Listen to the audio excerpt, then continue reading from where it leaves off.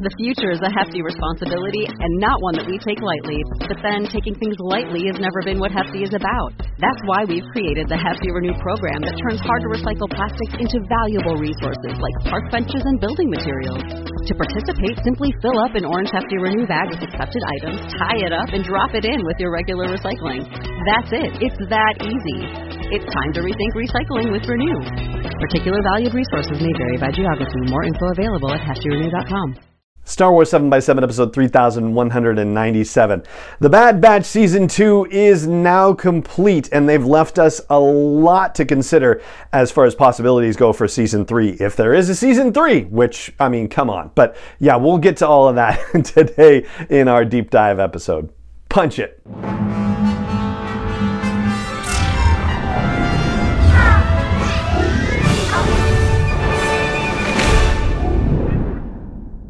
Hey Rebel Rouser, I'm Alan Voivod and this is Star Wars 7x7, your daily dose of Star Wars joy. And thank you so much for joining me for it. So as of yet, we do not have an official announcement about whether there will be a Season 3 of The Bad Batch, but come on, there's gotta be, right? So we know, of course, that there will be a panel on The Bad Batch at Star Wars Celebration London, which I have been lucky enough to get into. I cannot remember whether I'm in live or if I'm on a streaming stage, but that's okay. I'm in the thing, so as soon as we find out from there, I will give you all a shout and let you know what's going on. But yeah, that would be the place where I'd expect them to announce a Season 3. In fact, I'm almost wondering whether the plan to get through all the episodes was as much about trying to clear the decks for the back half of The Mandalorian, as well as getting it all out and done so that way they could consider talking about it at Celebration and announcing Season 3 once Season 2 was done. But what might we actually see in Season 3? Well, we've been given a couple of obvious ideas and also a couple of not so obvious ones. So the overarching thing that we've been given to understand is that the Bad Batch does not want to be separated from Crosshair. Even though Hunter was initially unsure about the mission to Eriadu in the summit, that was episode 15, it wasn't necessarily about the fact that he had written off Crosshair necessarily, and certainly Omega and Wrecker and Tech have not written off Crosshair. The issue was only about the risk that that particular mission entailed. And yeah, I have a feeling Hunter's probably going to be kicking himself a little bit over this one, but what are you going to do? You got to move on, and they've got things to attend to, particularly the fact that now Omega has been taken. So yes, from an overarching perspective, Crosshair, getting him back into the fold is the goal, but a more pressing situation that now presents itself is getting Omega back. And so depending on how many seasons they were hoping for or planning for the Bad Batch, we may end up getting Omega freed in Season 3 and then having to wait some more time for Crosshair. Or if the third season ends up being the final one, then they'll probably get them both back by the end of that one. I suppose there is a possibility we could lose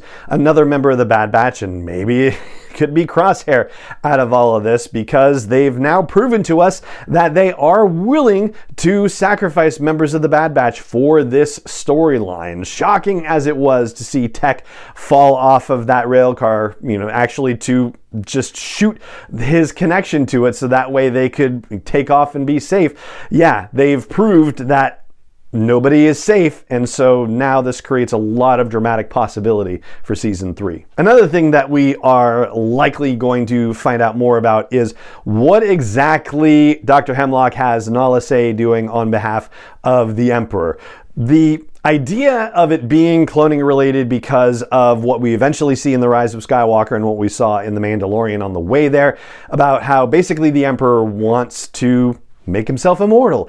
That's a safe presumption, I think, and that's one that I've made already on the podcast, so that the work is about figuring out how to transfer his essence across to a clone body, to a younger, healthier body. That's one aspect of things.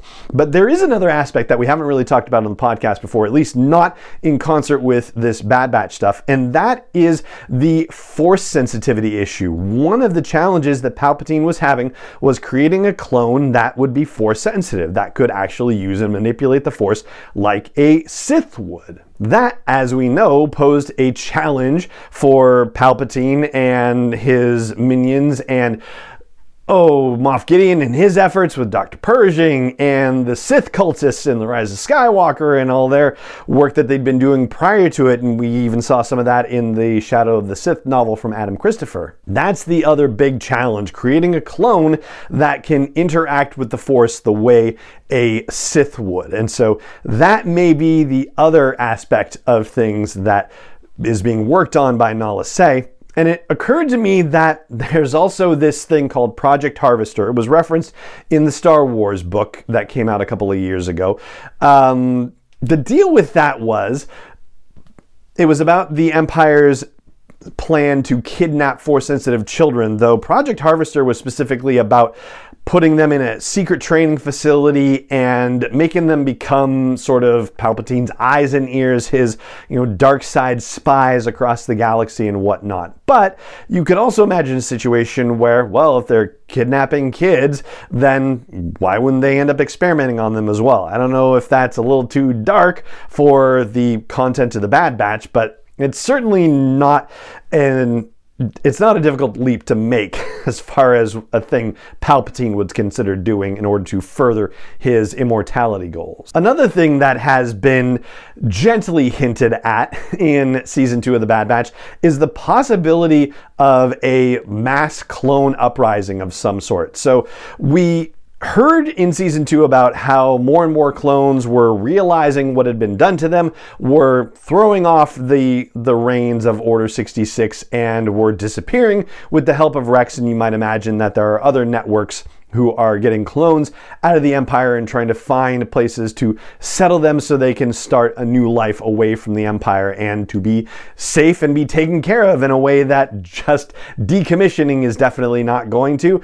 And taking them as test subjects to Mount Tantus is not going to make them safer either, quite the opposite. But Rex is looking to build something bigger, and for Echo's purposes, he's thinking about it in terms of just saving his brothers, but Rex, I think, has bigger ambitions.